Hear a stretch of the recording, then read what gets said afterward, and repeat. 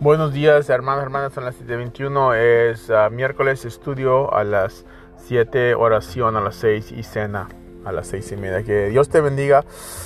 El Señor se está moviendo, hermana. Estamos orando, a la gente ora que es un avivamiento, pero el Señor ha estado haciendo avivamiento desde el día de Pentecostés en el libro de Hechos. Y necesitamos que ver lo que está haciendo el Señor. Tenemos que andar con fe y caminar, que Dios ya lo está haciendo. Anímate, hermano, hermana. El poder de Dios, la oración por los enfermos y sacar demonios y predicar el evangelio.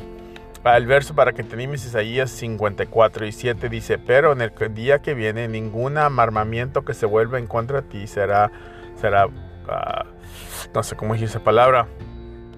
Sí, no podrá avanzar.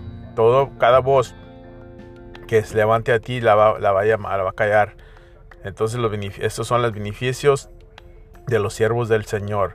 Él los va a dar, los va a vindicar, y Él, el Señor, dice: ya ha hablado, ya ha hecho.